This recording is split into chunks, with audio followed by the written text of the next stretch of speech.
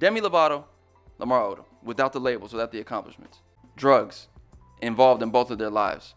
Lamar Odom's a crackhead, by definition to people who want to be mean-spirited and label somebody. So I'm speaking of labels.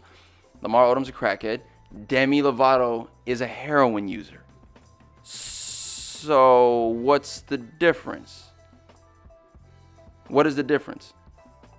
We've all seen,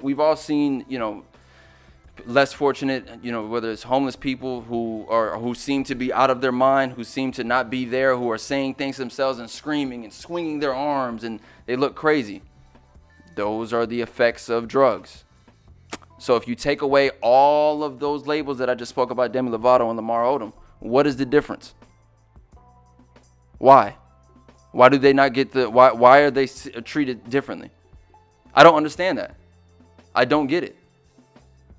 I'm not knocking, I'm not judging, but I am judging how we as people who see these headlines come across our social media and our phones tend to react to it. Demi is prayed for her. Lamar is just a crackhead. I don't like that. I think that's wrong.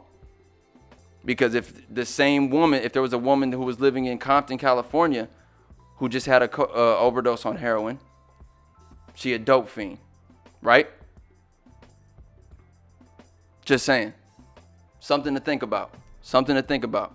You may want to look at how you initially internalize these headlines that you're seeing, because it's not right. I don't find that okay. There's no difference to me in my person, and I'm not judging either.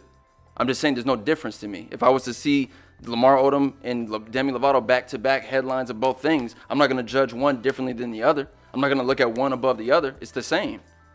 It shouldn't be a difference, but there is. Just know. My personal opinion on it. Yo, what's going on? It's Cleo Thomas, aka Mr. Slick Living. If you enjoyed this clip of the AwareWolvvves Podcast, make sure you sign on to patreon.com/Cleo Thomas and pledge today so you can have access to the full episode.